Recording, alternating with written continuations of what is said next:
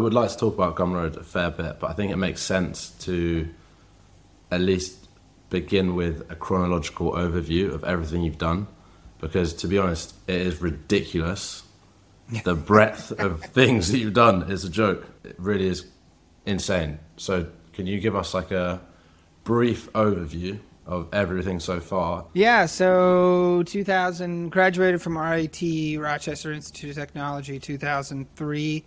First job out of school was at a design firm called Pentagram, which is one of the largest independently owned design firms in the world. So I thought I was an okay designer, and then I got there and I was like, oh man, I suck. This like, because Paula Scher was a partner there, and she has like Netflix specials, and Michael Beirut is in there, designing the Hillary Clinton logo and the Citibank logo Paula did like on the back of a napkin in a cab. So just, they don't necessarily pay really well, but they don't need to, because it's almost like a grad school for design. You go in there and get to work with really amazing designers on really cool projects. So that was Pentagram for about 2.5, 3 years. And then I thought I'd dip my toe in advertising. I went to an agency called RGA, which it does a lot of things with Subaru, with Nike. In fact, when I got interviewed there, they were doing the new video for Rihanna and Nike, and I was like, "Ooh, I'm going to get to work on music videos and stuff like that." Well, I got there, ended up working on the Johnson & Johnson team and doing Splenda banners all day. So I got out of there pretty quickly. You didn't get a chance to ask for Rihanna's number then? No. No, I never got to talk to her. In fact, I did some stuff on Nike, but it was very intense. Like, I remember being in the office till 4 or 5 in the morning working on, it was right when Nike came out with the Nike running things. People didn't even understand how Bluetooth or any of that, RFID, how any of that worked. But it was one of the first things where they were tracking the shoe movement. So that was pretty cool, but it was just way too intense. The timelines were way too intense, and as fast as I can work, it was not anywhere near as fast. So I got out of that, went to an industrial design firm called Frog. There's 2 industrial design firms in the U.S. One is IDEO, and then the other is on the West Coast, and then Frog is on the East Coast. So, they're the ones who did the original Mac, one of the Mac computers, I think like the old Mac. The founder was Harmet Esslinger is the founder, and he worked with Steve Jobs on that like early computer, which is pretty cool. Oh wow, that's very cool. That company was very focused on user experience, which was really cool. So we would do things with the SAT company where we were developing SAT training for young kids and stuff in mobile games, and doing stuff for Sprint, like their new Wi-Fi product and things like that. Microsoft. That was really fun. It was very quiet. We had a lot of time to think and do things. The pace was way slower than RGA, which was much more my pace. Do you prefer a fast speed of work, getting loads of work done, or do you think as a creative person it's better to go at a slower pace, and in the long run you actually get more done of a high quality? I always say that there's urgency, but don't take shortcuts, and don't sloppy. Like, sloppy is bad. If there's always an urgency, but there can't be a rush, because rush is where you start making compromises and the quality goes down, and that's when I can't work like that. Especially if the quality starts to suffer, then yeah, I have to check out at that point. Okay. Yeah. Cool. So that was the cool thing about Frog, is there was still urgency there. You couldn't go on forever, but we would do things for GE and be able to really dive into what the users were doing, and a lot of that very thoughtful design. So that was Frog, and then I got a call from my friend at RIT who I'd met, Jake Lodwick. Jake had dropped out, and I thought, man, I don't know why he would drop out. And so he ended up selling Connected Ventures with his friend Ricky and Josh to IAC for like $20 million. And so, I got that one wrong. And he called me up. He said, hey, we have a small budget for this site called Vimeo that IAC is going to be putting money into. When IAC bought Connected Ventures, which was College Humor, Busted Tees, and Vimeo, they didn't really realize that they had purchased Vimeo at the time. Maybe they had, but they didn't really put any money into it. IAC put like $1 million into Vimeo, and that was the original team. So I think there was maybe 12 of us, maybe 10 of us. My future partner, Jonathan, was the GM at Vimeo at the time, and then I was design director. And it was just a small ragtag team. Like, we didn't really know what we were doing as far as marketing and things like that, but we just cared a lot about Vimeo, or we cared a lot about video, and we cared a lot about the community. So there were people always in and out. There were video creators. I know Casey Nestat was an early Vimeo user. He was always in there. A bunch of, and then College Humor had a bunch of people now that have gone on to do lots of great things. Like I remember a lot of the people from Silicon Valley, the HBO show, they were in there. They had done some the lead character in Silicon Valley, curly hair, not the big guy, the nervous guy, the original founder. He was always in there. Yet. He was it's amazing. I need to watch it. Apparently, it's very accurate. Yes, it was very accurate. Reggie Watts was in there. He's now I think he's the lead musician for Seth Meyers. Sarah, I'm forgetting her last name. She's now a lead writer at SNL. So it was just a really cool place. And what was interesting at Vimeo, we always caught like kind of the Vimeo mafia, because there was a lot of people that came out of there that people don't realize that this was in the early days of New York startup scene, when the New York startup scene was really kind of booming. And Jake came over to my desk and he said, "Hey, this guy, my friend David Karp, is starting this site called Tumblr," and I gave him $25,000 to help, Tumblr. And the Tumblr crew and Vimeo were very intertwined, because they had used a lot of our embed features inside of Vimeo, and they were always embedding videos and stuff like that. The Tumblr crew was really great. And then Jake came to me and said, my cousin had started this other site called Bleacher Report, and I gave him $25,000 to start Bleacher Report. And then there was this guy, Zach, who we called him Iowa because he was from Iowa. It wasn't really a creative name, but Zach. That's a good name. He was always working on these like robots, and like we didn't understand. I didn't really understand what he was working on. I would always see his computer and see these models and 3D models and things, and I said, like, what are you building? And he said, "I'm building a printer that can print out other printers. Like, it can print things." I didn't understand it. It turns out that him and Bree Pettis had been at MakerBot, had created MakerBot. They called it RepRap in Brooklyn, and started MakerBot. So Jake had given Zach $25,000 as an investment into MakerBot. Jake sounds like a fantastic investor. Jake never got any credit until finally he got like this big spread in Inc. magazine, because like he was so good at it, but people didn't really know because he didn't talk about it a lot. So in like a span of like 3 or 4 years, Tumblr sold for $1 billion. Bleacher Report was like a few $100 million, and then MakerBot was also a few $100 million. That's wild. So this is going on all around you. Yeah, and I don't know if you ever play that iOS game Dots. Patrick Moberg, who was next to me, he created Dots Studio. No way. He sold that company for I don't know how much. And then Casey, who was next to me, Casey Pugh, started Star Wars Uncut, which was like the community where you could create the whole Star Wars movie with community clips. He won like an Emmy for that. Casey is just awesome, super smart guy. And then Josh, who was head of Busted Tees, ended up being the third employee at Uber. He's like he was the GM of the New York Uber, and he was at Busted Tees. And we didn't understand why he was going to work for a black cab company, because no one likes to take black cabs in New York because they're too expensive. And so it was Travis, and then one other, his partner, and then it was Josh. So Josh, once they went public, Josh is now a full-time VC and does whatever he wants to do. That's super crazy.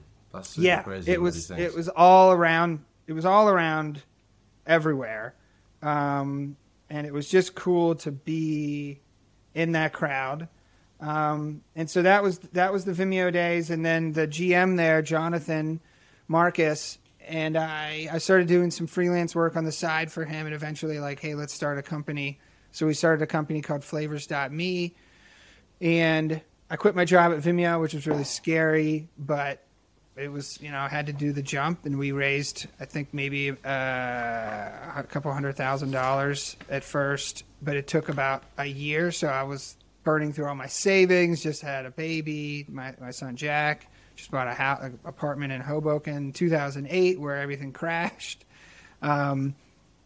So that was an adventure. And then Flavors had an offer on the table from Facebook. We went through the whole acquisition process, and we said no, which probably cost us each, $30-40 million. I don't know how much it would have been, because the stock price was like maybe $12 at the time, and now, obviously it's in the hundreds. So that was a lesson. But at the time, it just a lot of people were in tech were like, Facebook wasn't doing well, and it was right when they had started that, like, the app was HTML5, and it just was, the app was crappy. I remember when that came out, and like people were just, the quality just wasn't there. And so people were doubting Facebook, and we didn't want to work for a big company. So I think it worked out in the end. I mean, it just wasn't really meant to be. And then we started another company called Goodsy, which is an e-commerce platform. And we ran Goodsy for about 10 years and kind of living that startup lifestyle. It was very up and down. At the end of Goodsy, we had an offer on the table from Etsy. We had gone through meeting after meeting after meeting, hours and hours and hours. We had executive approval. Everything was awesome. And then they fired their CEO, Chad, and they lost, like, I don't know how many hundreds of millions on the stock market. And it just, everything blew up. So I think there were maybe 3 or 4 deals on the table at the time. Ours was one of them that got blown up. And then it was kind of like just dropping an atom bomb on our finances, because we weren't really making payroll because we didn't have to. We were ready to be acquired. So that was a really stressful time. You don't even have money for groceries, almost lose the house. Like, it was bad. But I didn't expect anybody to feel bad for me. In fact, I was kind of embarrassed, because I'm like, what am I going to tell people? I chose to do this. This was my fault. This wasn't anybody's fault. I chose to go into a very risky direction, and this is what happens. Sometimes you win, sometimes you lose. So I wasn't really public about it, because I didn't want anyone to feel bad for me, because it was my own doing. And then, so that was where you kind of build up your, life as an entrepreneur, and you've got to really suck it up and take the pride out of it. The pride was just kind of smashed out of me. I thought I was Mr. Cool Entrepreneur. It doesn't matter. The thing about the internet is you can act like Mr. Cool Entrepreneur or Mrs. Cool Entrepreneur, or whatever you want to call yourself, and things can be horrible behind the scenes, and nobody ever know. You're still cool online or whatever, but that's not always the case. Especially when you start seeing these acquisitions of companies that they get press in the paper, in the blogs and stuff, like, hey, we got acquired, but when in reality, the investors wanted to save face, so they got a deal done behind the scenes that was basically for no money. It was an acqui-hire, but that they call it an acquisition, and everybody gets to say they were acquired by Google or something. Mm-hmm. So it was a lot of smoke and mirrors, which now I'm privy to, and I don't. I think that was a lesson for me, just to be like, look, at any time any of this could be pulled out from under you, and you can't ever think that you're better. We all need each other. We all need entrepreneurs. We all need people to work for the entrepreneurs or build the products. We need designers. We need community support. We need all of these things. We all work together, because without each other, we wouldn't be able to pull off any of these things.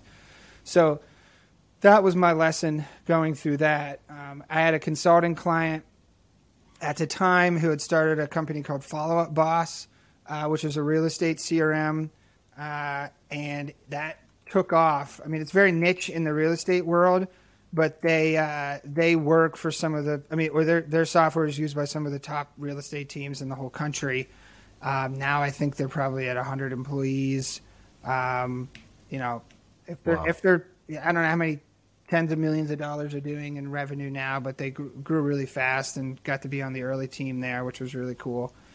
And then realizing, like, okay, I told my wife, I said, look, I'll get a job for a little bit just to, like, calm everything down. Like, just so things are a bit more predictable. And I did that for 2.5 years, 3 years, I think, maybe 2.5. And it's just not for me. It doesn't mean the people there were great. The product was cool. It just wasn't me. And so I talked to my friend Chad Pugh, who's actually Casey Pugh's brother. I worked with him on the early Vimeo team, really amazing designer. And he talked to me about what it's like for him going independent and how he structures client work and things like that.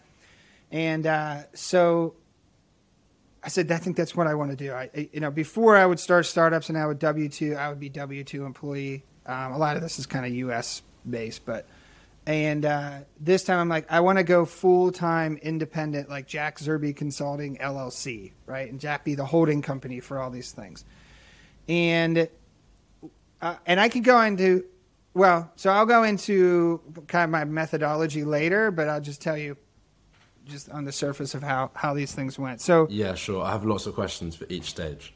Yeah. So Sid, I did some, when Goodsy kind of blew up, my partner Jonathan went to be head of product at Teachable.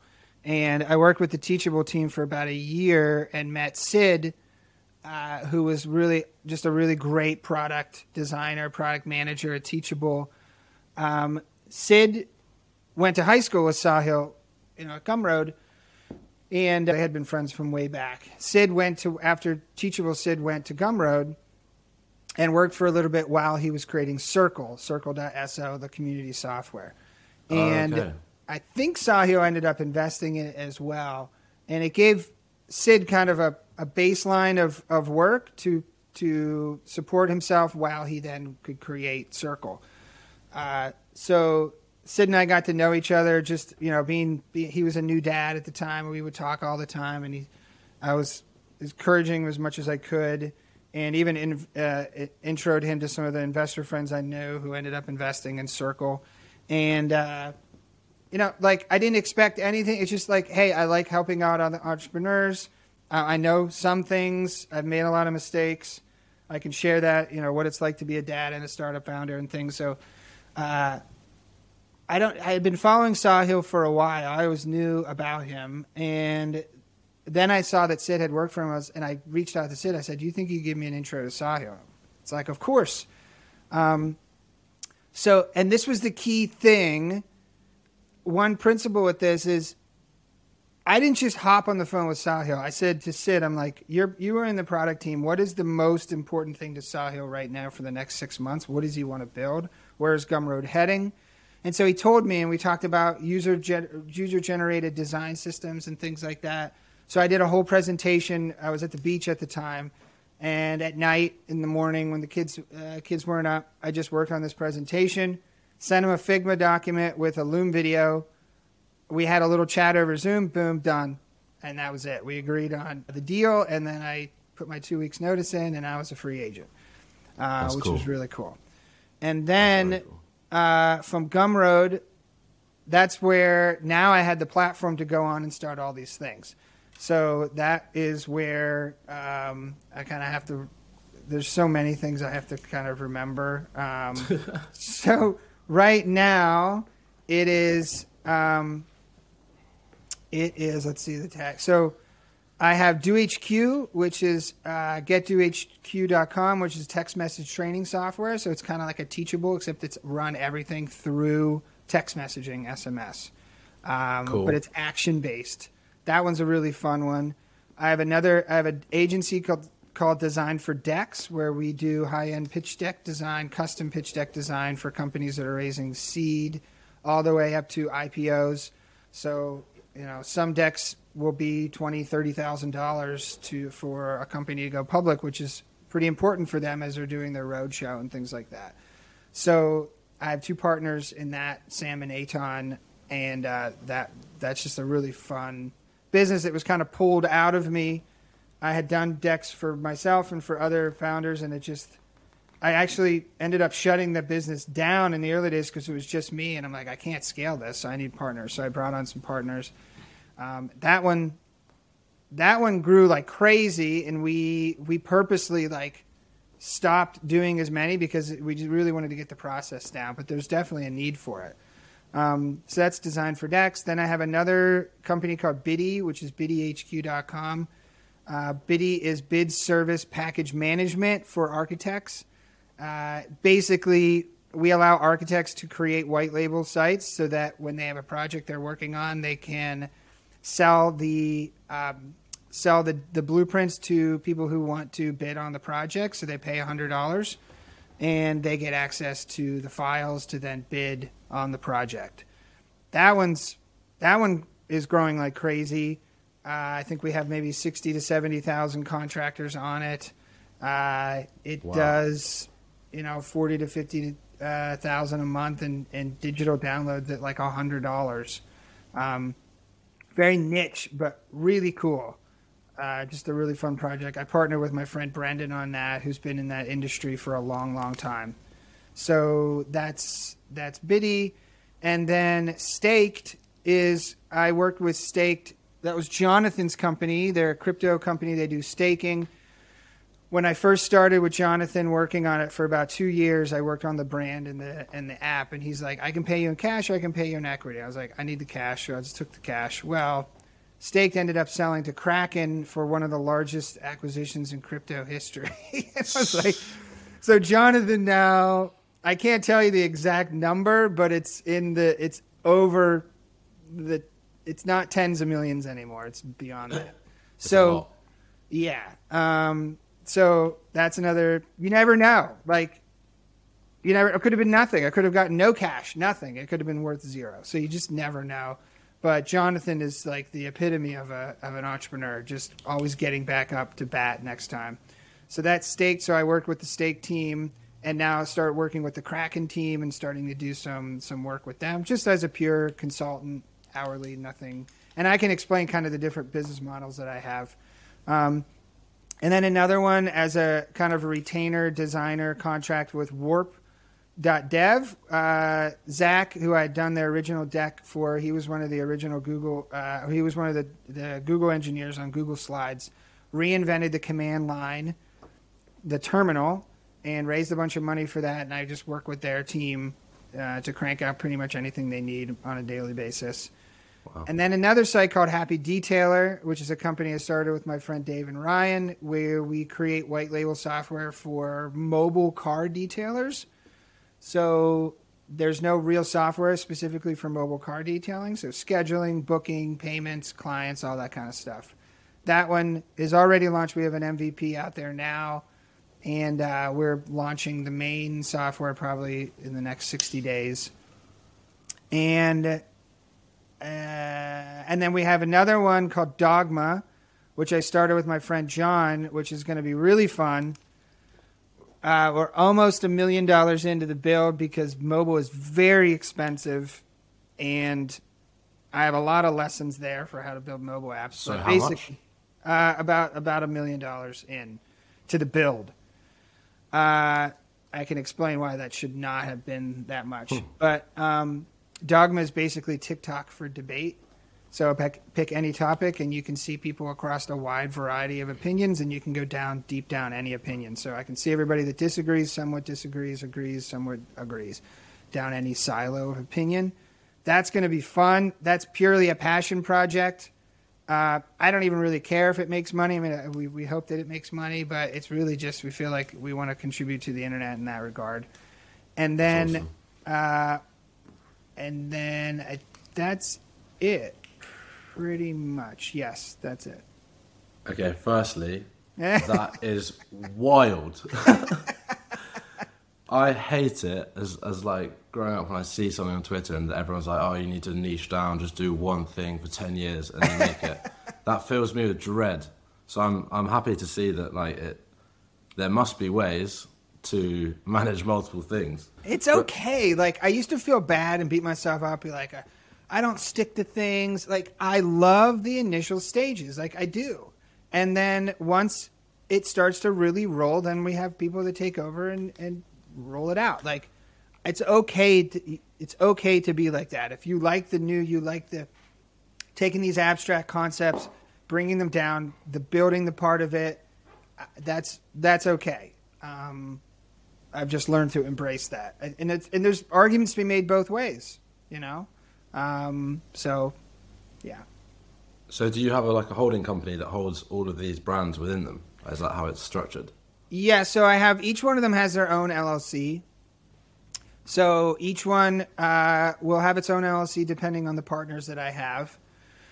And then that LLC is simply a pass-through, so we're not paying taxes on that LLC. The money just is then distributed to the partners whenever we want to, and then I pay. That money goes into my Jack Zerby Consulting kind of master LLC, and then that's treated as revenue. And even that's a pass-through. It doesn't get taxed, or it actually hits my personal bank account. So I'm actually an S-Corp at this point now, so I'm the sole employee of Jack Zerby Consulting. So how come it doesn't get taxed? These are complicated tax questions that you definitely should not take my advice. I hire people to do that. It's basically meaning it just operates as the money that passes through it, and so it doesn't unless that money is distributed to partners. It's not taxed. Okay. Again, do not take my advice on it. I pay bench.com a lot of money to do my accounting and bookkeeping, and then I just hired a new accountant that is doing all that for me. So definitely check with your accountant. But that's kind of how it definitely, as you're starting a new business, get an LLC and get a separate bank account. That's what I do. I use mercury.com for a lot of those bank accounts, which is really, really easy to set up. I found that when you go to the local bank, there's just a lot of hoops that you have to jump through. And for the amount of different projects that I'm doing, it's just hard because sometimes if you go to your local bank, you need to have that partner physically there to sign things. And that's a pain. And a company like Mercury works really well with Stripe. So it's really simple and smooth. And then for LOCs, I don't use any of the services that do that. I used Stripe Atlas one time, just felt overpriced. Just go to your local state website, create the LLC, and get your EIN number or whatever number that is in your country, and just do it yourself. Once you do it a few times, it's pretty easy. Yeah, that's very, very cool. And for people in the UK, LLC is limited company, and Mercury.com. I don't think they've expanded to the UK yet, but. Okay. Bank, there might be some other similar services, yeah. Yeah, there's plenty out there. So how much of your time is spent on all of these versus how much are they now live and just operating and you're there to maybe put out fires, sell it a bit? Yeah, so it's important in all of these things to have a really good team. That is the thing. If you don't have a team that you can trust and you have complementary skills, and you know that you can trust them to do what they say they were going to do, that's the key to the whole pie. So in the case of Biddy, we have my partner Brendan, who handles a lot of the sales, a lot of the new business conversations. We have Vin, who handles a lot of the back office things. So Vin is basically in the Biddy software all day, every day, dealing with 50 to 60 open projects, maybe more at a given time, live construction projects that are millions of dollars. So we can't afford to make even one mistake because the consequences in the U.S., the bidding, and probably in the UK as well, when you're doing bidding process, especially public projects, everything has to be kind of by the rules. And if you get one number wrong and a bidder says, well, I didn't see that number and therefore I lost a $10 million bid, now we're liable. So that Biddy is running on its own as far as what the business is doing now. But as far as new features, bugs, whatever, I work with Hans, who's our lead developer. All my developers that I hire, every single one except for Gumroad, are all through TopTal, TOPTAL. They have the highest quality developers that I've worked with. If you hire a developer directly, you just don't have someone to manage the invoices. And the thing about TopTal, which I like, is they want to preserve their reputation inside of TopTal, so they'll do a good job so they keep getting more work. Otherwise, they don't get more work from TopTal if anyone complains. So in every one of these projects, I have TopTal, which then has a project manager, so I can talk to them if there's any issues with hours or billing or whatever. And So I would say Biddy is pretty much running on its own. Happy Detailer is in the process of being built, which will eventually, it's always, for me, it's getting it up and running, have partners that are running it, and then I'm in charge of executing new things. So that's pretty much true on every project. That's my kind of ownership percentages versus any of the consulting stuff. It's very transactional. What is your hourly rate, if you don't mind me asking?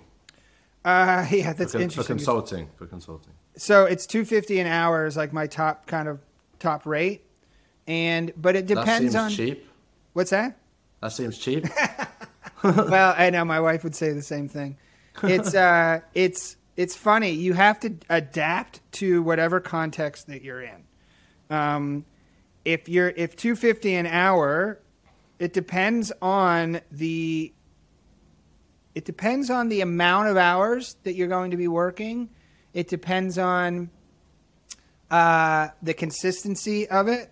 My rate on Gumroad is lower.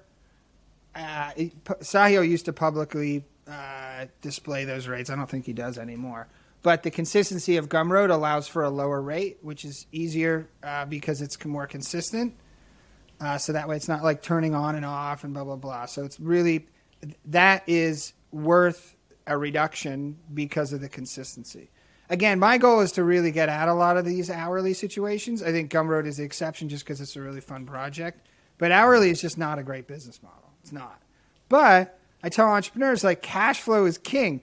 I can work on all of these things. And if I'm worried about cash flow, I'm going to hurry. So a thing like Happy Detailer, if I'm really concerned about cash flow, I'm going to be rushing that and making the new customers wary because I'm being too urgent about, hey, did you get that check in? Did you get that check? We need to get that check in. We need to get you to buy this. And it just creates a vibe that is hard to hide. So what I always say is, like, if you have this foundation of hourly, you know that's predictable. And if you know your burn rate, I have 3 kids. It's a family of 5. We have a house. We have mortgages. We have cars. We have pets. We have private school, soccer, dance, like all of these things that you've got to have cash flow. I can't pay my mortgage with equity. It's just not going to happen. So I think a lot of times entrepreneurs will have too much pride, and they'll be like, well, I'm a cool startup founder. I don't do hourly work. Why would I do that? I'm like, no, I need that money is to prevent any stress on me so I can say, okay, what's my burn rate? So if I look at my burn rate and I say, okay, for a family of 5, it's, let's say it's $10K a month. I got to look and say, okay, well, how many hours at $200 an hour, let's say if it's a consistent thing, how many hours do I have to work for $10K a month? So if I do this, I take, that 10,000 divided by 250 is 40 hours divided by, so let's say I'm doing 20 hours. So if I do 2 hours a day, I've paid my bills. That's nothing, right? So if you now, again, look at taxes and say, actually, it's not 10K because 30% of that goes to the government tax. So you have to, add another 30% in there. But either way, it's like 2 or 3 hours, which is nothing. So if you get up at 7 in the morning, you work till 9, you're done the rest of the day. And that's where you work on your assets. So you have your trade time for money. That pays the bills. That takes all the stress away. So now when you build your assets, you're a lot more methodical. You're way more patient. You don't want to be taking the profit out of the business. Why would you do that? Like, take the profit out of the business, put it back in the business. I think a lot of people will rely on assets immediately for income and starve the business of money and not allow that money to be reinvested because they need it to pay their mortgage or their grocery bill. So don't ever get too cool for hourly unless your company, unless you're Jonathan, my partner Jonathan, who sold his company for all kinds of millions of dollars. He can do whatever he wants, right? But when you're still in the grind, and I consider myself still very much in the grind, you've got to be able to do that. And, doing that with all those things combined, you can hit, I think this year will be in the 450 range, and then my goal this year is to do $500,000 in revenue through my personal LLC, which is great because it's a combination of all different things and things. But then I talked to my friend the other day who's doing $750,000 a year, and I'm going to learn from that. I'm actually having a meeting on Thursday. I paid for $500 for a half hour of his time. I know who you're talking about. Yeah, from Design Joy. Yeah. Why would I not pay $500? How do you know that's not going to make me an extra half $500,000 over the next however many years? I like his model. I'm very curious about it. And I hate the hourly model, and I really like it. So we'll see. I don't want to run companies with 50 employees that do $100 million in revenue. If I do $1 million a year, that's great. In pure cash, that's like, why would, especially where I live in Pennsylvania, I'm not in New York. That's a really great lifestyle. That's like a top tier surgeon lifestyle. And I'm nowhere near as smart as a surgeon, so that's kind of. Would you ever consider an offer for maybe something, say someone comes along who can run design for decks and they've got a specific skill set that can really grow the company? Would you ever consider an offer so it takes it off your plate and you can focus on the things that you're better at? Yes, I'm always going to consider things like that. Okay. That would be, have to be a very unique situation. That person had to be very good at what they do. But I'm always curious. I'm always open. I'm always having conversations constantly. And I think you have to be open for that. Like I'm having a conversation with my friend John, who I've worked on some companies with, and we may be starting like a children's book, like AI company or something. I don't know, but it sounds fun, right? So that's what you have to be kind of open and curious and look for problems to solve. Don't look for solutions and then find problems. Like everybody has a solution of AI and they're trying to find all these, they're trying to solve it with all these things. Like find the problem and maybe it could be solved with AI, but maybe not. So, yeah. Yeah, that's a good point. Like DALL-E, it's not really solving a problem. Well, it could. It's got. You don't know. Yeah, you're right. That's where that's where the entrepreneur needs to come in and figure that out. No, I think that's all. Everything you just said is great advice. I run a website design agency. I wake up at 6 a.m. I work on that till 9. Yes. And I go to my full-time consulting job. Yes. Then on the weekend, I do this podcast. And my theory or my thesis is that by doing multiple things, at least for a period of time, they all lend themselves to each other. Yes. Same accountant, the same holding company, the same, if I was to get branding, the same branding agency, the same, all of these things. Is that true from your experience? Yeah, some of them are kind of separate, but there's a lot of complementary things that happen in between a lot of these things. I think having the same agency like TopTal hire a lot of these developers is a helpful thing to connect a lot of these things and how I manage it. I have the same design process for every single one. Every single one from 0 to 1, I follow the same thing. It's software. It's the same thing every single time. And sometimes the different companies can kind of play off each other. So you have to be strategic. Like Design for Decks, I was approached by a VC firm to design their website. And typically I'm like, I don't like doing those projects because they take a while. And it's hard to price them. So I did it because this company has a portfolio of 900 startups. Which VC? fjlabs.com. So they're a really cool company. It was surprising because sometimes clients can be a real pain, but they were really awesome to work with. And now, we'll probably end up doing their next giant LP deck. Plus, they have a lot of startups that maybe we can start working with those. So you have to be strategic in that regard. If that's a complementary thing that I typically maybe not would have taken, but like I'd love to develop a relationship with this company. Box Group is the same. I did the Box Group website. That's Dave Tisch who runs Box Group. Dave was one of our early investors and is one of the best kind of angel investors in New York.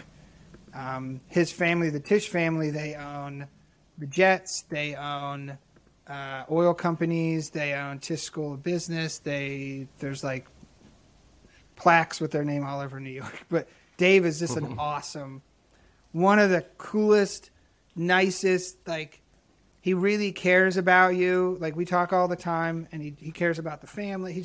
But he's, his family this is like a multi-billion-dollar family. But he's awesome. So again, with Box Group, I did their initial brand stuff and logo, and then we've worked with so many of their startups on decks and things like that. So, yeah, that's amazing. So I do decks sometimes as well, not nearly with the experience or probably quality that you do for design for decks. Like $30K for an IPO deck, that's a deck. That's not just like a presentation. I mean, it'll take me, when I was doing them myself, for a 10-slide deck would take me 30 or 40 hours of every single pixel, recreating and redrawing every graph with every number. So we put a lot of time into those, so that's why we're able to charge those prices. What do you think is the most important thing within a slide deck then? And this applies to from a designer's perspective or a founder's perspective. Are you focusing on the storytelling? Are you focusing on the copywriting, making sure everything's clear? Or I'm sure it's a combination, but what for you is the most pivotal part? Yeah, I think I teach like a whole kind of masterclass on this, and it's really about the cooperation between the design and the content.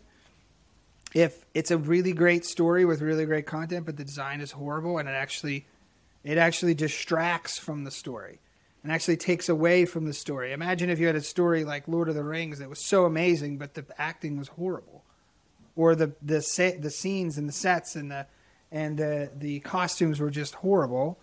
It wouldn't work. So you have to have the marriage of those two. So that's what I look for initially is it a great story by itself? So often when I'm working with founders and things like that, I'll say just put the story in the slide. I don't care how it looks, as ugly as possible. That's fine. I don't need it designed. So that way we can see, is it a compelling story? Does it add up? Does it flow from one to the next to the next? So there's a lot that goes into that. Where is the problem super painful and clear and picturable? Or is it just a weak kind of like, hey, you've seen so many. I've seen so many like these where they're just like, and they'll say dead. They'll be like, I don't know what it would be. Like, bike riding is dead or something like that. Like, bike ride, we need to improve bike ride or like bikes or something like that. It's just like not picturable enough versus saying like, hey, we're creating bikes for people who, for elderly people who want to get out and ride around. They're creating these really special, specific bikes and talking about painful, picturable problems about bike accidents. Or I'm getting kind of morbid here, but like, you know what I mean? Like, I want to you're making feel it human, that. Right? Yeah, it's got to adding really human stories to it. Yeah, and it's got to be very specific. Don't just say you're creating restaurant software because restaurants lose thousands a year. What does that mean? 999,000, or does it mean $1,000? Right? Like, what qualifies as thousands, and what's the scale of that? Is that a lot to a restaurant? I don't know. So I want to see specific things and specific problems, and then I want to talk, and then I want to see about see the solution, but not the solution as the company, but the solution as a concept. So if I'm Elon Musk and I'm pitching Tesla, and I'm saying like the problem is renewables, and the problem is getting us off fossil fuels and things like that. The solution is EV, electric vehicles, not Tesla. Tesla just happens to be best positioned to be able to solve that problem and create that solution. So that way, then you're defending the concept, not the company, because I can argue that Tesla is not the solution, but I can't really argue that the electric vehicles. It's harder for me to argue that as a concept. So that way you're not putting the company on the spot and making the company defend itself. You're putting the concept on the spot and making the concept defend itself. And it's a lot easier for a concept to defend itself than it is the company. Because the company can be your bias, obviously. So they know you're going to be talking it up. But if you have the concept, it's a little easier. So then I want to see the problem with the solution. So you say, okay, well, EVs are the solution. Well, that's great. But how many who have tried to do that and failed? And this is why. this is what happened to this company, tried to solve it. This is what happened to this company. So now I'm kind of one level deep on the problem, the solution, and the problem with the solution. And then, so that way then I'm answering those objections to the investor, just like any good salesperson, you want to answer the objection before you get it. And then the last thing is, when you get to the product demo, don't lose the story. I did a demo one time at New York Tech Week of Goodsy, and Michael Bloomberg was there, and there was like maybe 1,000 people from tech in there, and I was really nervous. I don't know what it was. It was just the pressure of it, and I nerded out on the demo, and I just talked about, like, we're using this technology for this, and blah, blah, blah. It was so bad. And one of our investors came up to after me. He's like, that was the worst presentation I've ever seen. I was like, I know. And so then now I tell founders, I'm like, when you get to the demo, don't nerd out, but make it part of the solution. So you could say, and this is our solution. So Jane, who used to have this problem, is now using our app with this feature and this feature. And now Jane's life is this. So you're keeping that story. Don't lose the story as you get to your product demo. That's actually the niche I'm going for with my websites and my pitch decks. Is I want to work for technical founders who haven't worked out the storytelling side of things, because I think that's united my interests and what I'm good at. Like the last company I was working for was a VR company aiming to provide VR scenarios for psychedelic therapy. Oh, wow. And they were just super scientific, and like everything there had makes sense because they're so clued in on the subject and smart. So like it's actually quite useful having like an idiot's mindset, because I can just be like, that doesn't make sense. And it won't make sense to everyone else. So, yeah, that's cool. I really wanted to get in a piece about dogma. Yeah. So, you talked about in one of your Substack pieces, which I'll leave a link to, that you need to be able to deliver your pitch in 60 seconds. And I suppose with Goodsy that day, you didn't manage to do that. Yes. Can you deliver a dogma 60-second pitch? Right now? Right now. That's good. That's good, because this will be good media training when I have to talk about this.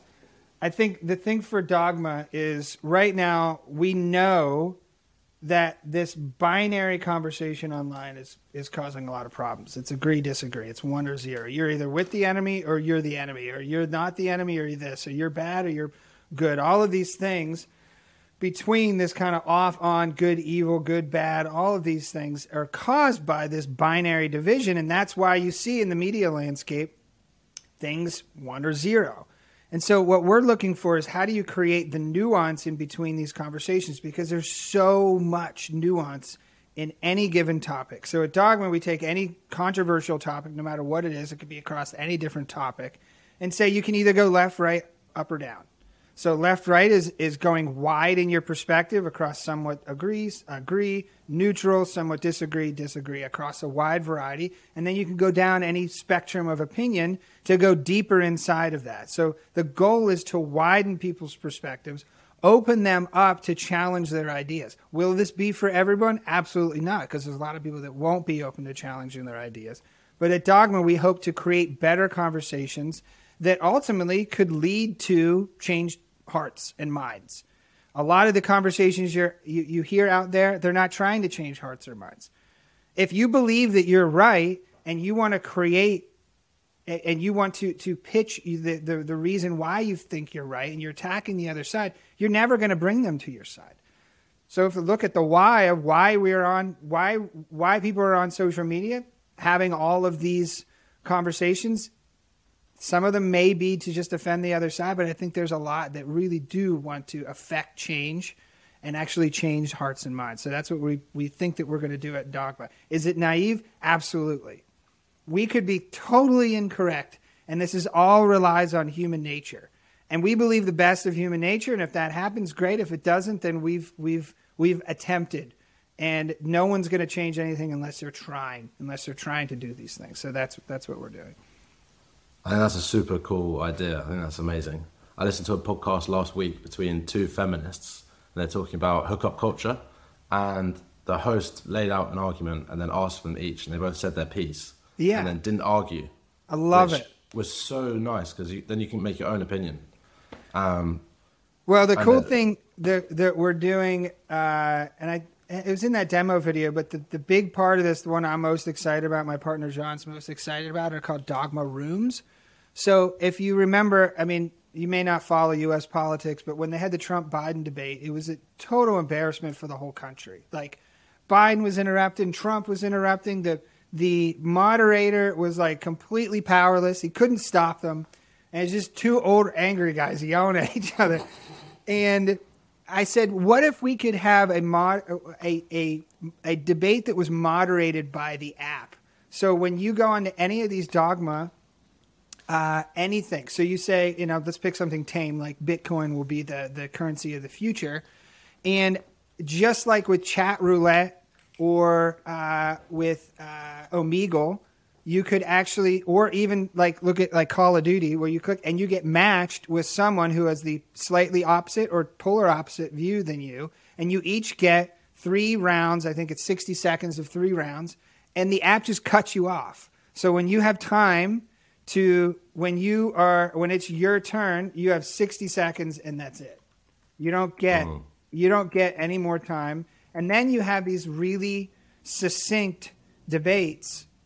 In a bite-sized format, and this is where I can share my screen really quickly. This is so when you come in here, the U.S. should raise the debt ceiling. You can see some other rooms that are happening, but you can say, hey, I want to start a room. It waits for a match. You find a match that's someone with a different opinion. They accept that match. Boom, you're taken into a live Dogma room. You have a timer here, round 2, 1, 2, 3. And then after it, the audience is asked if they've changed or updated their position after that. So interesting. That's going to be a fun one. That's another kind of naive thing. Like, oh my gosh, the chances of this being totally abused is off the charts. But yeah, I think selection bias would be a big issue. Like, what sort of person is going to want to come and argue? Maybe. I mean, who knows? There will be people that will not do it. I personally wouldn't. But there'll be a lot of people that are out there. If you look at TikTok and Instagram Reels, there's so much good content on these issues that's so hard to find if you're trying to look for it. On TikTok, it's like cat video, fail video, fail video, really great political commentary on one particular issue. And then it's surrounded by a whole bunch of crap. So if those creators, which there are thousands of, I wouldn't say millions, but thousands. If you were able to go on Dogma and choose between 30,000 different creators that are very well, can articulate their ideas really well, like that's enough, because then the other people are then participating in other ways. So that one's going to be fun. Would you curate people who can be in the feed? Yeah, that's going to be the other piece of like, do we? We do have, you can follow people, but we may even take the TikTok approach where it's more of an algorithmic. But again, this is going to be a process of discovery. We haven't answered those questions because we want to get it out. And I could explain why we're not live. I mean, there's so many mistakes that I made. But hopefully we're live definitely by this summer, if not the spring, and then we'll start learning. I was thinking it'd be quite hard to separate people. Say someone's really opinionated on a topic like abortion, and they're listening to someone who's pro-abortion or the other side. It's going to be, how do you know that it's unlikely they've separated their emotions from their judgment of the ideas, logic, trustworthiness, or love, which are the 3 metrics that each one could be rated on, correct? Yes. And that goes into the quality of the argument, because that's taken from Socrates and Plato. I think it was Socrates. I should have known that, actually, because we spent like months and months and months going over ethos, pathos, logos, and how do you structure quality arguments. If you're saying, look, I'm a doctor and you should listen to me about some specific health issue, and you present a really illogical argument and you're relying completely on authority, that's not a quality argument. You can't just say, listen to me because I'm a doctor. You actually have to go through logic. If you go through and say, all you're doing is just being entirely emotional or no logic. That's where we're be able to find. We don't care. We're not. That's why I'm very careful with the words that I use. It's not right or wrong opinion. That's subjective, but there is a quality in how you deliver that opinion. Because you can be right and deliver it completely inefficiently. It doesn't work. Yeah, I was going to say, I wonder if AI could be used to, it can definitely tell emotional language. It could, and I think that's what's really fun about it. When we started Dogma, there wasn't really much talk about AI. There was, but it wasn't really accessible. Now, the crazy thing is, I imagine maybe Dogma that you could type into it, because it's all video-based. You would type into it and actually create an AI-generated video avatar to actually say your message. Because I think a lot of people will be nervous about expressing their opinion on tough topics. So we need to figure out what the best way to anonymize certain things, but is it good to be anonymous or not? I don't know. Yeah, that's interesting. Yeah, so we're going to have to deal with the same thing other social media companies are dealing with. Maybe we have some sort of advisory board from all different backgrounds and opinions, so that it's not, we do not want this to be a liberal platform or a conservative platform. We don't. It's going to be a very offensive platform to both sides. Yeah. Everyone should be offended. It's kind of the ideal time. I mean, Elon, Lex, Joe Rogan, this is their narrative right now. This is a great time to, you should actually get some of them on the that's the goal, that we would have these Dogma Room events, because I used to love the debates on Clubhouse, but the problem with Clubhouse is you have a moderator, but everyone's yelling over each other, and they never really figured out a good way to create structure. It almost was like the same thing as the Trump-Biden debate, and everyone's yelling, and nobody can get control of anybody, and then they would just kick people out of the room, and then they'd be mad. It's just so. Yeah, I want to be short videos that you watch and then that's it, and there's no back and forth. Is good. So you watch one debate, you get 3 minutes from each side on that debate, and because I want to know, because there's certain issues I'm like, how can they walk through the logic of that? It seems to be so clear, but they are saying things that just so counterintuitive. I would love to know what their logic is. I don't believe that they aren't intelligent. They must have a way they can walk themselves through it. And I want to know that, but I don't know where to find that. I'm not going to go to Reddit. Twitter's all over the place. And you can't find it. So we'll see. We'll see. Yeah. Yeah, it'll be very interesting. I'm excited to watch that unfold. Yeah. A good friend of mine based out of Texas is building a rival to LinkedIn where you upload, it's like TikTok for job search. So you upload a selfie video for 30 seconds, blah, blah, blah. This is why I'm good for this role. And then the employer goes like that, or whatever. Oh, that's cool. Which I think is a cool idea.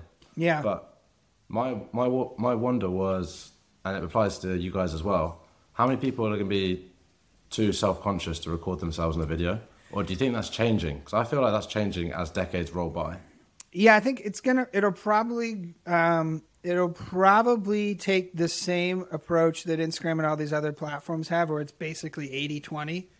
It's always going to be 20% of the audience is willing to do that, because a lot of people are just not willing to go on video and do that, and we understand that.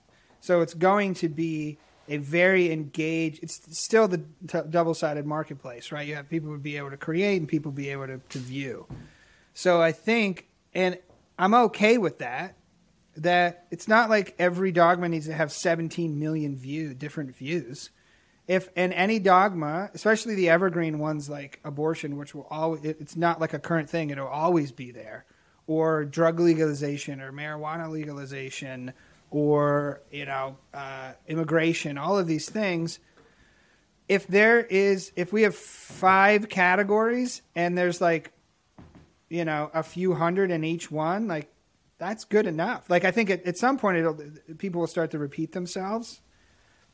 I'm okay with that. And so then what I think will be really interesting is the Dogma rooms where you're able to log in and see debates from the people that you resonate with and people that you don't resonate with on current issues. So it's the same way with Clubhouse. You know, if you look at Clubhouse, if there's 400 people in the room, there's only 10 up there. It's just the way that humans are. That is a really cool idea. I think that's like quite a spiky idea as well. By that I mean, the use case is super direct. That could almost be like the entry point to the platform for people. Like, I don't know if you follow crypto, but like crypto Twitter, that needs a space for like traders to speak to each other one-on-one and talk about how the macro impacts the price of Bitcoin and things like this. Yeah, and those are some of the best rooms in Clubhouse. But they're not structured, and it's hard. And if you come in late and you want to watch the replay, and there's like all this noise, and like you're sitting there for 2 hours, like I would listen to them while I'd mow the lawn, and there was just so much wasted time. But if I can go in and just put it on autoplay, and then listen to like 10 different structured debates on something, I'm probably going to walk away with a lot more information and opinions that maybe I hadn't considered before. Which are really interesting. In the spirit of what you said earlier about when you're approaching someone like you approach Sahil, you find out what their issues are first, and then you communicate to them how you can solve them with your unique skill set. What are your issues with Dogma? Should someone ever listen and they're like, I want to work for this team? It's funny, the issues haven't come up yet because we're not live yet. Once they do, then we're going to have all kinds of problems. Like, we're going to have so many things to deal with and understand. I would say at the time, right now, this is part of my development strategy, is like everything's, I try to be as organized as possible when actually in the build process. That it's all mapped out. Everything's there, and I'm literally just waiting for the developer to finish. He just takes a card, brings it in, finish it, takes another card, brings it in, finishes it. Everything is in Notion. I run my entire life in Notion. So when they go to, if I go, I'll just pull up Dogma here, and I'll just show you really quick that So Matthias, who's our iOS dev, and you can see these are the ones that have been finished. He'll go in here. I see the what, bullets, exactly what needs to be done. Boom, done. Comments, here it is. Everything's documented, tab switch position, so it's not started, in progress, and completed. And Matthias will then push a test flight version. I'll check it out. I say cool, and we'll move it in the completed thing, and that's it. Same thing with Biddy is the same way.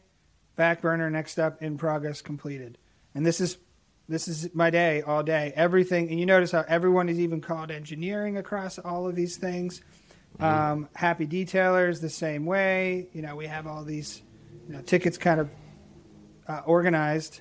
And, I'm the same way with how I have my own personal thing. Not started, in progress, with goals and all kinds of stuff. And this is where, this is my day today. And then I'll move it into the completed thing. That's amazing. That's sick. Do you ever follow like any agile methodologies, or do you just sort of do what works? I don't know. Doing like the agile. I tend to be more the Basecamp model, the 37 signals. Shape Up is kind of the antithesis to agile, where you basically start with the problem first. So any ticket, especially in Gumroad, any ticket that starts with a problem, from a user problem or something like that, and then it goes right to appetite, not the solution. Appetite is how much time do we want to devote to this. So in Basecamp world, it's either 2 or 6 weeks, which is small cycle, large cycle. So if we say, okay, we need to add a calendar, well, that's a large cycle. What's the problem? Well, blah, blah, blah, blah, blah. How much time? 6 weeks. Okay, then the dev and the engineer scope it all out, and they hammer that scope to fit within the appetite, not with the solution. If we start from problem to solution, now there is no time. There is no time. It's like they just go on forever, and that's where it gets frustrating, and these projects just go out of control. So if you have a time box, then it allows the team, the small team of one developer, one designer, to work together to say, we can't do that scope. We can't do this. Let's get rid of this so we can hit their 6 weeks. At Basecamp, I'm pretty sure if they don't hit the 6 weeks, they scrap the whole thing. Like, I've never done that, but that's how they do it. They will literally not launch it. That was wild. So at Gumroad, we do a quarterly cadence where we have, Q1, 2, 3, and 4, when we have the different, in Basecamp world, they call it pitches. So these are all pitches to create a product or create a feature. So in that regard, it just creates a really organized, calm. Everything's very calm, except when there's like a fire to put out, like the servers are down. But like my day today is very low stress. It's very intense, but the stress is very low. Mm. What is your role at Gumroad? Obviously, you're head of design. Yeah. Who do you report into? Do you do design yourself, or are you managing a team? It's just, so it's Sahil and I kind of work together on like the features and product and things like that. And then Caro is a senior designer. She's an amazing designer at Gumroad. And Caro and I work on a lot of different things. We're working on an app called Flexile right now, flexile.com. And we're basically creating a Build.com competitor for flexible companies that work with contractors. So that's kind of a big bet this year will be launched. And Caro worked on, yeah. It's outside of Gumroad, or is that a Gumroad? Inside of Gumroad. It's owned by Gumroad. Oh, okay. Yeah, cool. So that's one idea that Sahil has, is that we'd be cranking out some of these new projects inside of Gumroad. And it's really fun because we already have the dev team. We just run our same process every time. Do you see yourself as kind of like a product manager ever? Like, yeah. Have you ever looked at data, making like theories about what works and what doesn't, and testing it? Yes, absolutely. That's my day-to-day across all these products, especially my own, is I would consider myself more kind of head of product. I do not, even though I love marketing and things like that, I always bring in partners that are going to be able to handle that, or we bring someone outside, because I really want to be focused on the product. So I'm able to say, and I'm going through it right now with a new product. We're like, okay, what problem are we solving? Okay, let's map out the data structure. Let's talk to some users. Let's do some wireframes, blah, blah, blah, and just run that whole process the same way pretty much every time I start anything new. And that's me, and why I'm brought into, when I'm with these startups and I have partners, my role is to get the product built. And that's what I do best. And I can hit deadline and I can hit the budget like pretty close. And just because I've done it over and over and over again, I know the things not to do. But that's what I get the most enjoyment out of, is like taking an idea, because most people don't know how to execute that. Yeah, I'd like to add to everyone, you do know how to code SQL, am I correct? And I can code. Yeah, so I'm most experienced with Rails, so I can build an app from the whole way up through the database server level. But I can build the MVP, but then once it gets into scaling and all the fancy stuff, I don't do that. It's just not worth. But the key is that you can communicate your designs in developer talk and structure. That's a super key point. Absolutely. And that's, when I hire a developer, I speak in developer terms because I would consider myself a developer. So I'm using developer terms like, hey, we're going to create a column in the database. It's going to be, the name of the field is this. It's going to be a string. It's going to be an integer. It's going to be whatever that is. And when I hire a developer, I do not rush that. I want to make sure I have everything on the table for them so they can do their best work with no friction. And I tell them that, I'm like, my job is to serve you. My job is to take all the friction out of your life. And I answer them as, I don't care if it's 3 a.m, if my phone's on, I will answer you. I am here to help you. This is not me telling you what to do. This is giving you the job to be done and helping you do it as efficiently as possible. I don't even have them, if it's a developer, they will not do any design. They won't even do any CSS because we just usually use Tailwind. And they love it because they don't want to mess. I'm going to be like, oh, I want to interpret Figma designs. Like, no, most developers, unless they're a front-end developer, they don't want to do that. And I asked them, like, do you want to do that? Because we can, but if not, and then it reduces design reviews because if I have already designed, like, I'll start with the design system and I'll code up the entire design system. And then they're just using those components. They never have to design anything. So Hans, our developer at Biddy, or Matthias at Dogma, or Stavros at Happy Detailer, they've never, ever had to design anything or never had to interpret. They've never even seen a Figma document. They don't need to because I'll create the screens in HTML. We call it stubbing, so I'll just stub everything in. Everything in iOS in Xcode is stubbed out for Matthias. He never has to worry about spacing or font sizes or anything like that, so then it reduces design process and design review. It just goes much faster. That's cool. So they can just go into deep focus and just smash it out. And I tell them, I'm very detailed in, so like in this example, when we are doing for Biddy, we're doing this new sub and supplier subscription thing. So like every single one of those, it's like create a new plan user role called sub supplier, use as all the permissions, create a new blah, blah, blah. Like every single one of these and in the database, like it's as detailed as I can possibly get. Because now Hans has been building that and hasn't really had to ask me any questions, and he's almost done. Yeah, that's amazing. Have you ever thought, or is it important to you to find a way that you can remove yourself even further from this setup as stands? Like you've got kids, you've got a wife, that's... I actually love that part of it.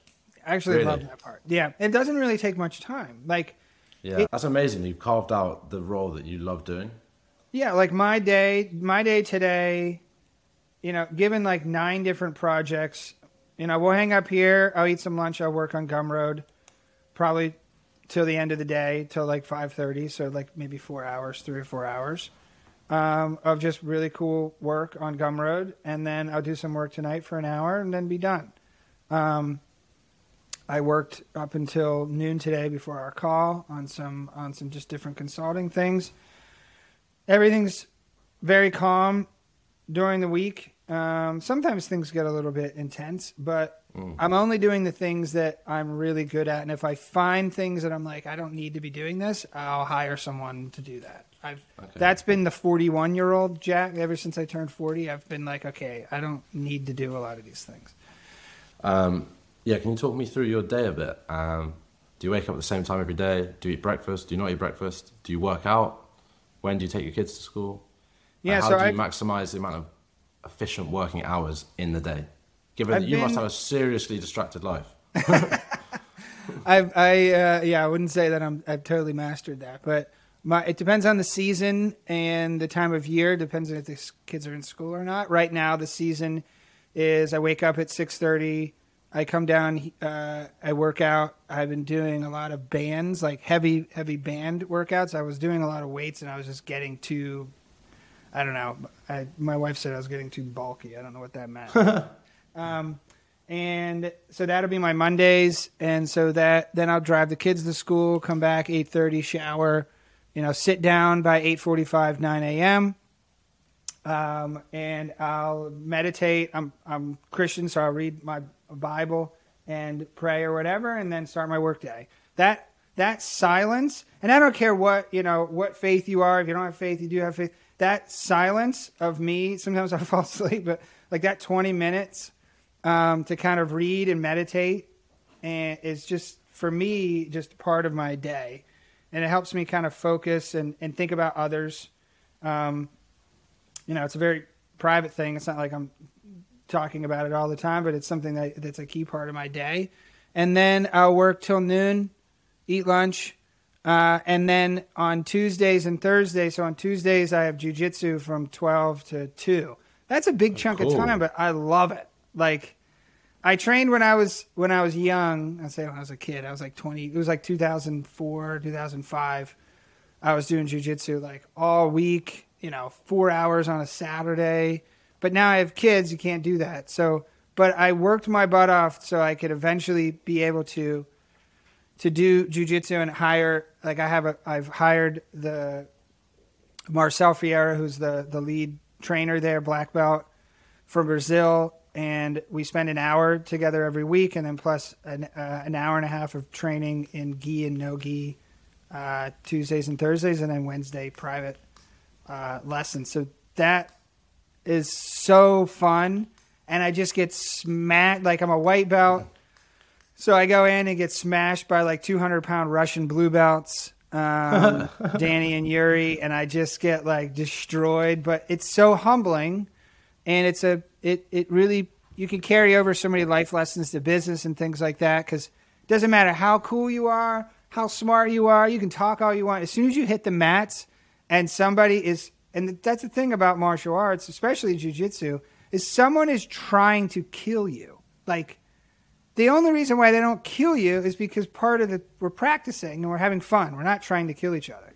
But if Danny gets me into a choke, if he held on to it, I would die. Like, so being able to practice almost dying every week, and knowing that, I thought I was in good shape, I was lifting a lot, and then just getting thrown around like a rag doll you're just like, oh my gosh. And so it's very humbling, and you learn to respect the process, like not chasing belts, like just like with entrepreneurship, like not chasing the 30 under 30 or chasing all that stuff. It's really about what did you get better today? If I'll get smashed, for an hour and a half, and I learned one thing, like, hey, don't do this. Like, if I'm gonna hook a leg, like, go with both arms, because if I go with one arm, I get, triangle choke or whatever. So it's been super fun. It's a great workout. And any kind of martial art is just, it's there. You'll never master it ever, which is so fun. Just like with coding, computers, it's always changing and adapting. It's the infinite game, right?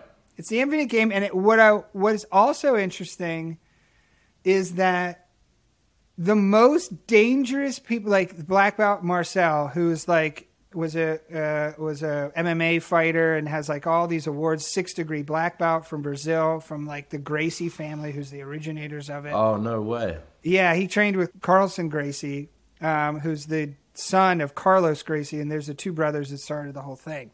So he is so humble and so quiet and so unassuming, but he's so dangerous. Like, people have no idea. And the people who are the best martial artists, a lot of them are so confident that they don't need to talk about that. If you look at, I don't know if you follow MMA, but if you look at the difference between a Conor McGregor and Khabib is very quiet. Khabib destroyed, you could argue about it, but I watched the fight the other night again. He just dominated, and he's just a quiet, just gets the work done. And so, especially with entrepreneurs and startup founders, they're the ones that are the loudest about it.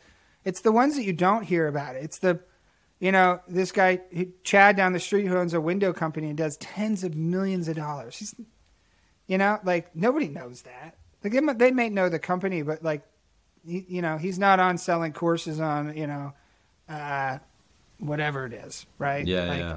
So that's what I'm learning too. It's just like the ones that don't have to talk about it all the time. It would be cool to eventually get to the point where you have so much success that you can put in your Twitter bio just like something stupid. Yeah. Yeah, they're always flexing when they do that. They're right. Like, what is Elon having his Twitter bio, or Jeff Bezos? Yeah. So and Jeff Bezos is the ultimate one. He doesn't have any of those things. He can give a crap. So yeah, I think that's the one lesson. And so that's my week, and pretty much just cool. Repeat that now. And then I'll do from 8, eat dinner with the fam. So I'm done at 5:30. I think for anybody who works remotely, especially who has a family, like, when you're done, you're done. So if you're done at 5:30, Dad is not working until 8:30 when the kids are in bed, and Marissa and I will watch Netflix or whatever, and I'll just do kind of mindless stuff on my laptop, just, closing things out for the day. Mm-hmm.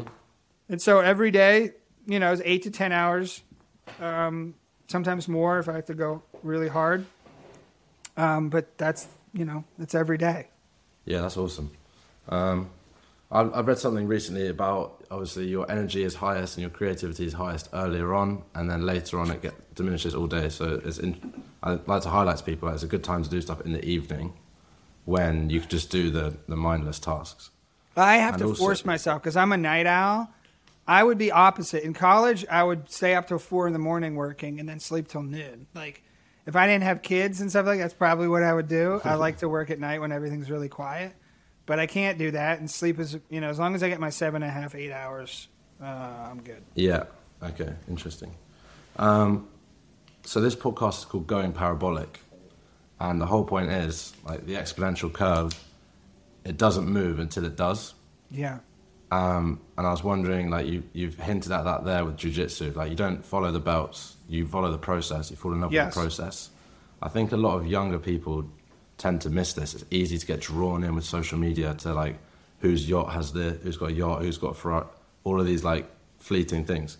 I was wondering if you could talk to that a bit, maybe reference your story from the Etsy acquisition that fell through, with reference to celebrating early, and maybe the feelings you felt after that. But this is a long question, but I'd just like to end it. The way I picture you now is like a warrior that's taken 1,000 hits.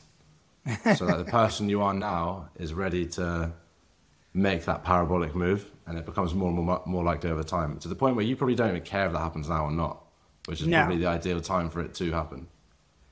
Yeah, it's interesting you say that too, because I talked about it with my wife the other night. I'm like, if I completely got rid of all my assets and just maxed out hourly work, you could make $700,000 a year easy. If you just maxed out, and all I did every day was clock in for 10 hours and did that, and maybe did it across 2 companies, and maybe up my hourly rate to 300 or whatever that would be.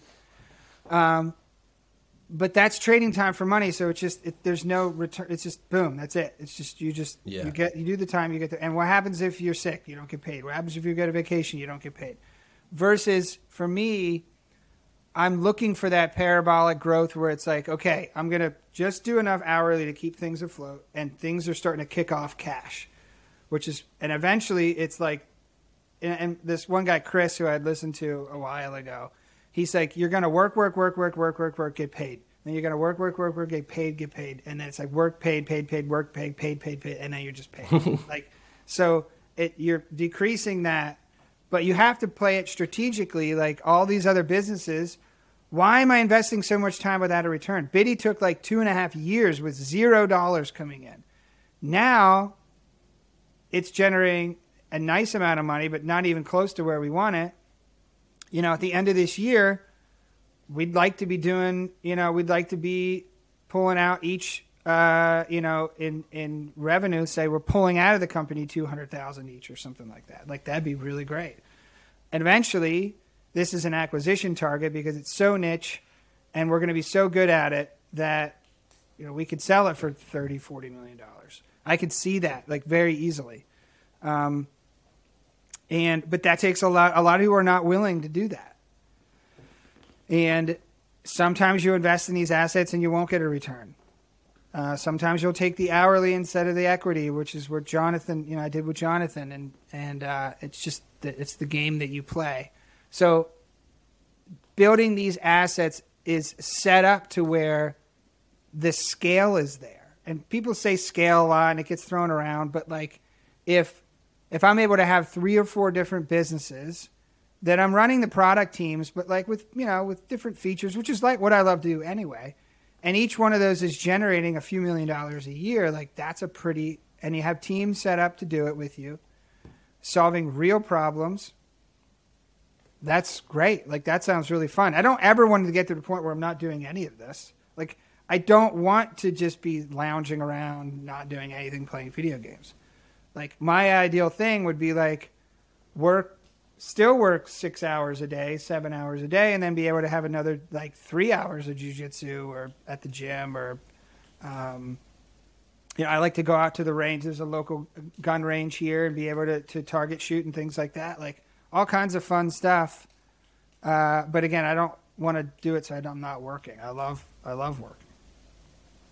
Yeah, I'd agree with you. A lot of people say, like, I'd say, what are your goals? Some people further ahead of me in their careers, and they're like, to retire when I'm 50. And for me, that's just that sounds terrible. That sounds horrific.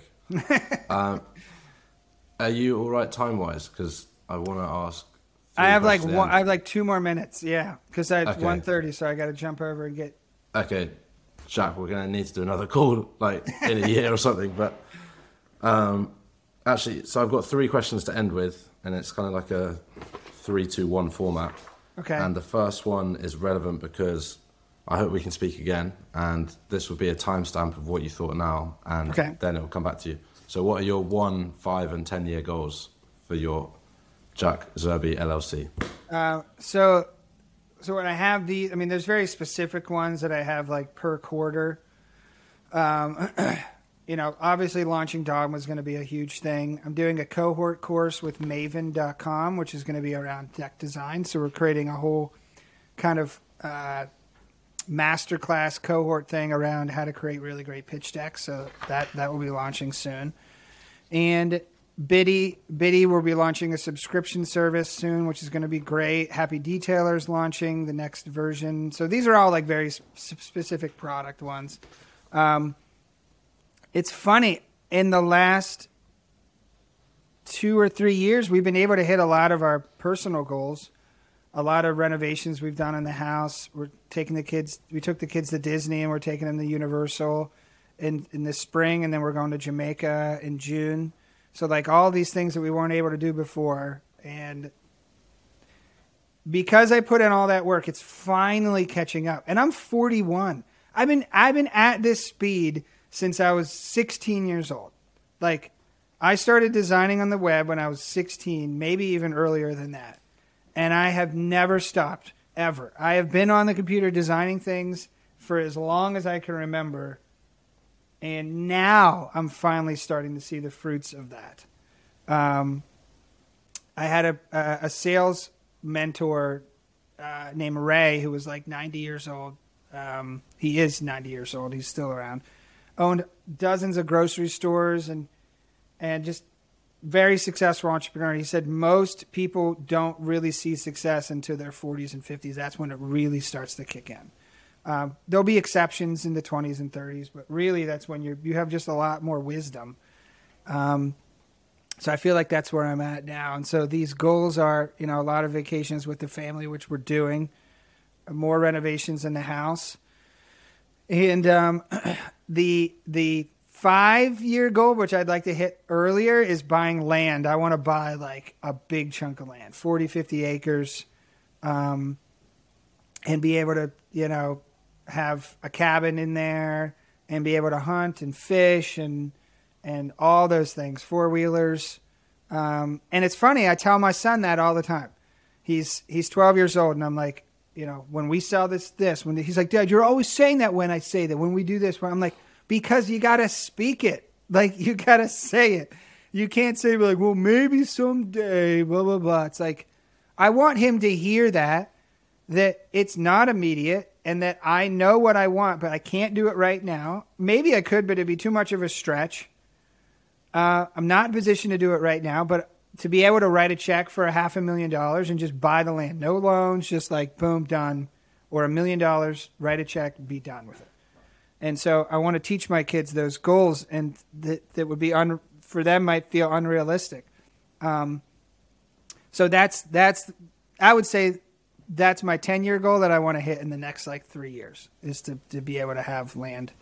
And I don't know if you ever watch Yellowstone, but it'd be, ride around my cowboy hat or something like that. Oh, nice. Which I look ridiculous on a horse, so my wife would laugh. I rode a horse. I was not very natural at it. But, yeah. I've seen a show called Meat Eater, and the guy who goes around and takes people out. Have you seen that? Oh, yeah, I love it, yeah. The American countryside is insane. It is really cool. We don't really have wild animals, so yeah, it would be amazing to like hunt and fish and stuff.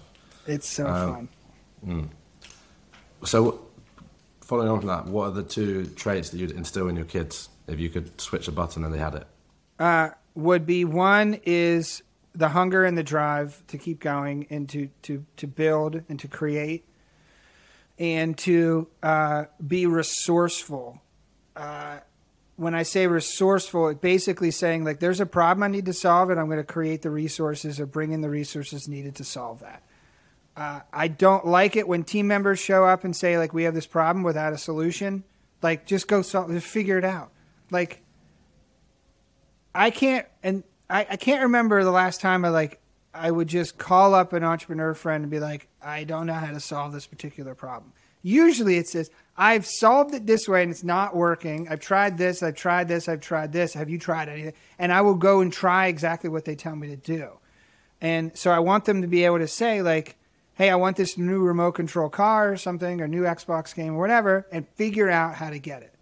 And don't come to me and be like, I don't know how, Dad. What do you think? I don't know. You figure it out.